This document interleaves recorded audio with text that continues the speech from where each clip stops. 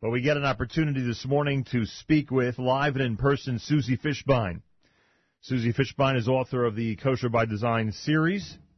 In this case, it's called Kosher by Design Brings It Home, Picture-Perfect Food Inspired by My Travels, as Susie Fishbein writes. At this point, I believe it's accurate to say, based on the information I have in front of me, that Susie Fishbein has sold over 500,000 copies worldwide. If you put all of the Kosher by Designs together, including Kosher by Design Entertaining, The Short on Time, Kids in the Kitchen, Passover by Design, The Cooking Coach, and the entire series together. Susie Fishbein, welcome back to JM in the AM. Hey, Nachum, so nice to be here. I greatly appreciate it. Congratulations on the brand new book. You can raise that a drop. Thank you. Apologize for the delay. Yeah, no problem. That's not your fault. What can we do about traffic? So this is it. We can't convince you, huh? We can't convince you to start working on another one. This is it for Kosher by Design. So it is it for the series. The series came in at the right time, and I feel like it's going out at the right time. I think it was a trailblazer, and I think that it'll be interesting to see where I go next. I think technology has changed the way people get their recipes and their food information, and I hope to ride that next wave. With that in mind, is it, I don't want to say obvious, but is it can one conclude that the earlier books sold a lot more copies than the more recent ones for that reason, or not necessarily so? It's hard to know. Obviously, a book that's been out for 15 years has had a lot of, a lot more time to sell. The original Kosher by Design alone has sold over 100,000 copies. These books are, I think they're just beloved. They're just part of the lore of a Jewish home. I shouldn't even say a kosher home, because a lot of people that buy these books are not even kosher, which is really a mind-blowing thing.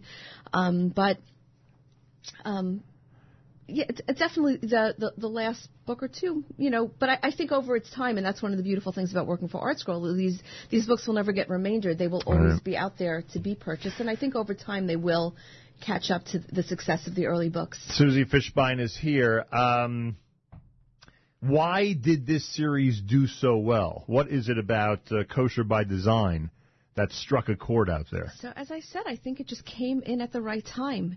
But there are a lot of cookbooks out there, right? And a lot of even series of cookbooks, you could say. I think there became a relationship between my readers and I, a relationship of trust, almost as if they felt like I was their girlfriend in the kitchen, as I was. I cook the way my readers cook. I never became a fancy chef. I am not a chef. I never went to culinary school. So there was a level of trust that they can open up to any recipe and it would work for them the first time and every time. That was my job. That's what I was paid to do. I took that obligation very seriously. So it was almost like, of course I'm going to get the new book, and I can just make anything. And then it just became like, well, what page is that? What page is that? You would go to people's houses, and they would just say, which book, which color, which, became the rainbow, the pink book, the green book. It was just beautiful mazel and just hitting things at the right time. I mean, look at what has happened to the restaurants in our culture in the time that these books have come out. What's going on in Brooklyn, the food scene. It used to be that kosher lagged behind the not kosher world by 5 or 6 years. It's really not the case anymore. Kosher is cutting edge to it's being mimicked and mirrored in what's going on in the not kosher world.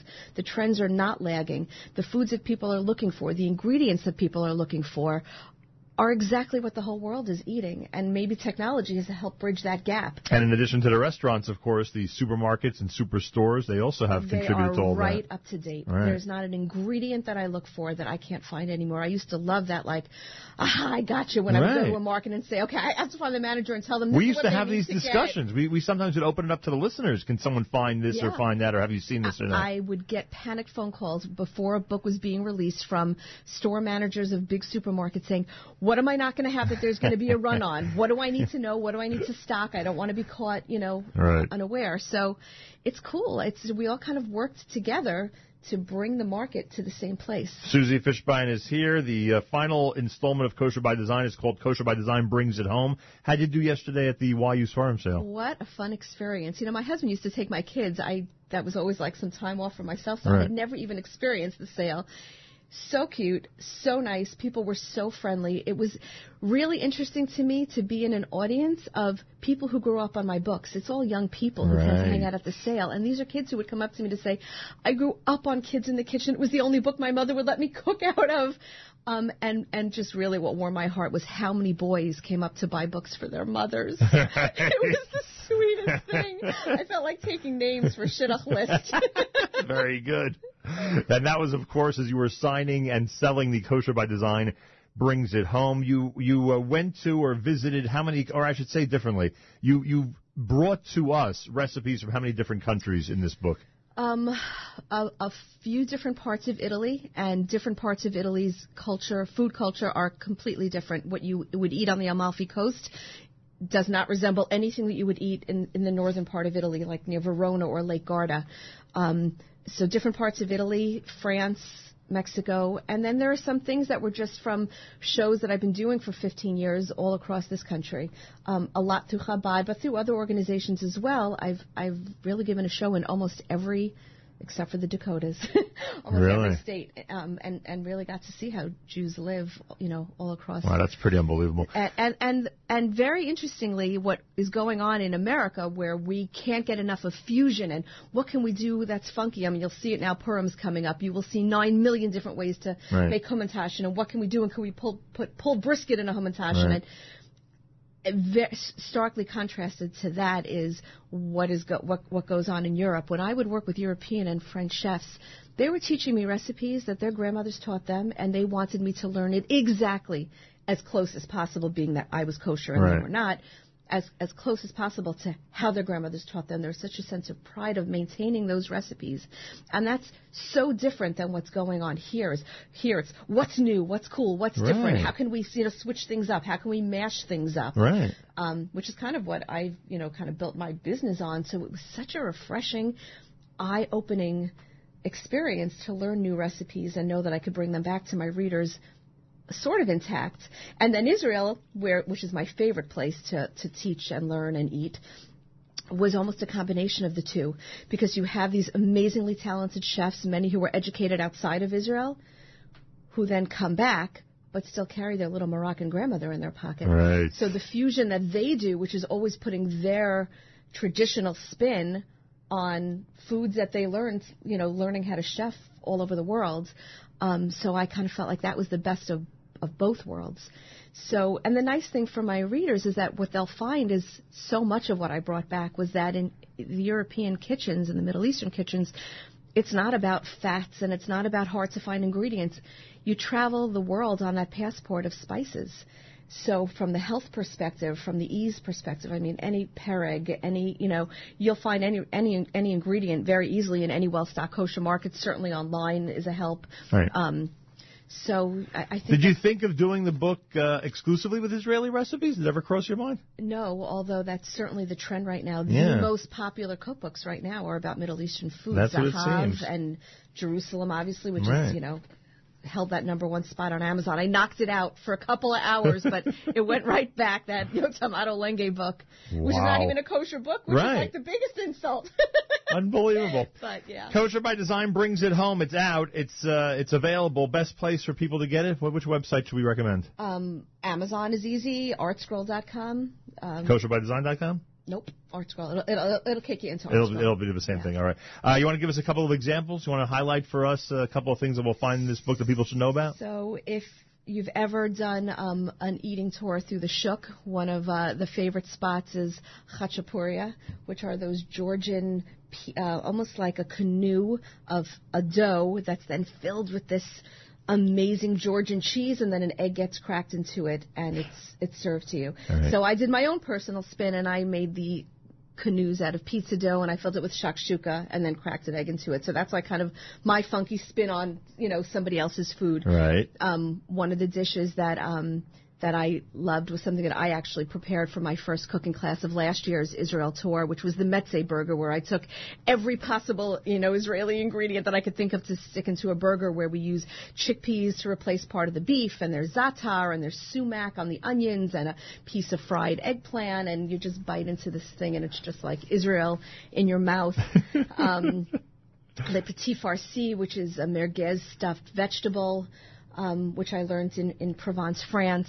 Lemon tiramisu, reminiscent of the limoncello and the lemons on the Amalfi Coast. There's so many great recipes that that I'm hoping that readers will embrace and love as much as I do. Endless good eating. How's the book divided, by the way? Does it go according to the... like always. According to the courses. Soup, salad. I mean, at the end of the day, people want to cook from this book, and they want to do it with ease. So as you'd expect. Every one of the books was in that format, basically? Absolutely. Even the kids' one was like that? Absolutely. Wow. Kids had, like, drinks and different categories. After-school kind of snacks, but basically the same lane. Someone gave me some insight into the fact that on page 246... you have a new Fishbein brownie recipe, and that's sort of a tribute page, right? It is. It is a tribute to my mother-in-law, Myrna Fishbein, who was world famous for her brownies. Every kid who ever went to summer camp knew that if they wrote a letter to Mrs. Fishbein, they would get brownies, and many people worked that system.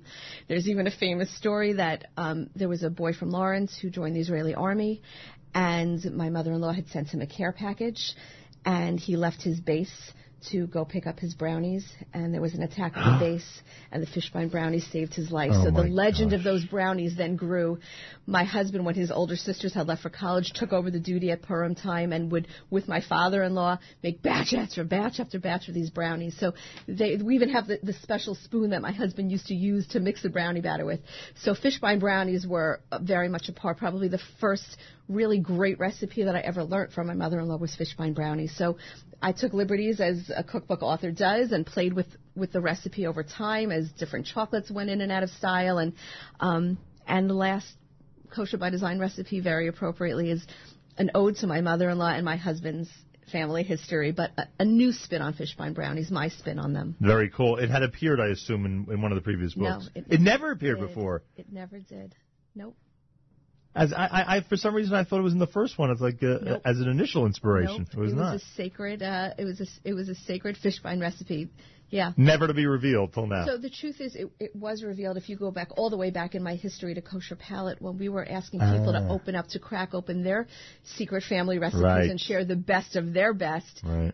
In the fundraising letter and in the initial letter, I included that recipe, but it was never used in that book or any book after. So that would have been the only time that people would have seen it. And this new version, you will never have a better brownie. If you are a fudgy brownie person, you will never have another brownie. So maybe turn to the back of the book and work backwards. That's the way to do it. Kosher by Design brings it home. Picture perfect food inspired by my travels at Susie Fishbein. Great photography as usual. You've always made a point of that, right? John, you are my guy. Yeah, he's an incredibly talented photographer. I think his pictures rival any cookbook on the shelf. Because if you want a cookbook to really be appealing to people, the pictures have got to be. Yeah, absolutely. I mean, everybody with an iPhone thinks that they're a food photographer, but he is an artist. I mean, the pictures speak for themselves. They always have. What do you think of the, I don't want to say revolution, but the advancement in the different types of soups that people are eating? Have you noticed that there's so many different ones now compared to the traditional ones we used to have? Absolutely. Give me one from your book that would fit into that category. Well, soup is just a great way to start a meal. It's filling. It's a great way to pack vegetables, into your family. There's a really great recipe for a pesto soup, which is the Italian version of minestrone that's loaded with vegetables and a sprinkle of pesto.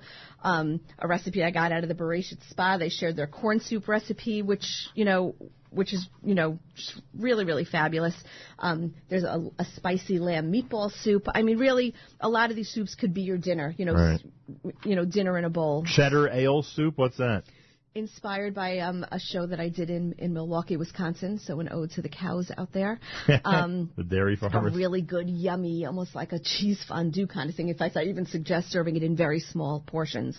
Probably the most creative, probably the hardest recipe in the book and the most creative soup is something called shoya tamago, which is a very hot trend right now, which is a ramen soup that includes eggs that are soft cooked and then they're soaked in a soy sauce. And then when you crack the egg open, it's like it's almost like a beautiful brown color on the outside. You slice it, and it's a runny egg into your ramen soup, and it has steak in it. So not a Shabbos soup, definitely not for Friday night, because everything has to be added at the last minute, but in a really cool, weeknight or Sunday night dinner. Wow, unbelievable. Susie Fishbein is here. Give us one of the, I know we've gone through some of them already, but give us something from the main dishes, the main courses that people should should be aware of? Right now in season, there's a great recipe in there for a pumpkin braised short rib. Huh. That's fabulous. And for people who like to cook in advance, short ribs are one of the cuts of meat that can be made a day or two in advance and holds very well. There's also a Korean short rib that my family went crazy over. Braciole, a traditional Italian dish. I'm sure you've heard people use the word braciole, and Jews don't know what that is. Right. It's one of these Sunday sauces that old Italian grandmothers would spend all day making. So I kind of give you some shortcuts to make, but the meats that are part of the braciole recipe are really interesting and different. There's a great recipe for lamb shanks with date gremolata, obviously inspired by dates and silan and date syrup, which are very big Israeli ingredients. My husband actually just this week said to me, can you go back and make me that veal scallopini that we brought back the recipe from Italy? Also the cut of meat is vital. You know, you need a good piece of veal for it, but obviously the Metze burger I'm very proud of and love. There's just, people are going to cook their way through this book. I know it. I can't wait to start hearing the feedback. And I assume that feedback starts immediately, right? It does. I mean, you'll get it this week, obviously. Kosher by Design brings it home. Picture perfect food inspired by my travels. Susie Fishbein. You can go to artscroll.com. You can go to Amazon. You can get the book and you can enjoy it. It is the last in the series of Kosher by Design. No matter what we say to Susie Fishbein, she will not change her mind. This is it for Kosher by Design. And where are your travels taking you now? Are you going anywhere exciting or exotic in the next few weeks or months? Exotic? No, I am going to Chicago next week. My touring schedule is packed. I have a lot of shows. I generally used to only take one show a week because they are so labor intensive. But for the release of this book, I will be doing 2 shows a week for the foreseeable future. I have something exciting coming up this summer. I'm running for the New Jersey Y Camps. The first, really, of its kind, a hands-on culinary program. Wow. The New Jersey Y Camps for Camp Nesher and Camp Shoshanim, where it will be a true culinary experience. I mean, they're building a state-of-the-art cooking stadium, and right from the first day, it's not going to be, brownies and pancakes. Right. These kids are really going to be learning real cooking skills. So I'm spending a lot of time putting that curriculum together. Will you be Your very own Naomi Nachman is one of the featured. All right. Mazel tov to her. Her daughter got engaged yesterday. Mazel tov. That's true. And will there be competitions there in the? No, it's really going to be a cooking school. These kids are going to come home with real skills, maybe night activities, but we're taking it very seriously. It's being, built to my specifications. It's really going to look like any cooking school that you can find, very in cool. any big city. We look forward to seeing that. Unbelievable. All right, Susie Fishbein, congratulations. Kosher by Design brings it home, brings the entire series home. There are probably people who have and there are probably many people who have the entire series in their home. You ever show up to a Shabbos host and see your own recipe on the table? It's probably happened a million times, right? All the time. All the time. Yep. And are the hosts self-conscious that they didn't prepare it the way it exactly should be? Very much so. And I that makes me crazy because I love seeing my food on people's table. Doesn't matter how they did it. I love eating it, and I'm happy not to have to do the dishes. So to me, it's a win-win. It must be an interesting feeling when that happens. So what jumped out at you from this book? You always are on top of. There's always something that I know that has called out to you when you flip through these books. I think the soup section actually. I'm very into soups recently. Very into it, and the one very trendy. And the one that you described, the minestrone type, is one that I'm going to have to try because that's one that intrigues me. Although the cheddar ale, knowing me, it sounds like a cheddar chowder, frankly. It's very thick. It's delicious, and then just like the finishing touch of some French fried onions, just for like that extra crunch. Boy, oh boy. A good way to stay in shape or not? You have plenty of salads in here, right? Absolutely. There's plenty of salads and in as here. I said, the European Middle Eastern palate is all about spices. Right. It's not about fat and pastry and puff pastry. And it's really about healthy oils, healthy spices. Yeah, so people will not be disappointed. They'll get plenty of great health-inspired recipes as well. All right, go to artscroll.com, go to amazon.com. It's Kosher by Design brings it home. Susie Fishbein, picture perfect food inspired by my travels, as she says, and it is available basically everywhere. We wish you the best of luck as you continue on this amazing journey. Congratulations on getting this entire series complete, which is just unbelievable. And it's always nice to kick off the book right here, sitting in the studio with you. I greatly appreciate that very, very much. It's we've done this many, many times. I've had an opportunity to speak about food and to really enjoy some of these incredible recipes. You've even brought along some of your recipes sometime. I mean, in real food form. That's right. Which have been a lot of fun. Thank you, Susie Fishbein. Congratulations. Thank you. Kosher by Design brings it home. Check it out at Amazon.com, ArtScroll.com. Susie Fishbine's final Kosher by Design installment of that amazing and incredible series. More coming up. Keep it right here at JM in the AM.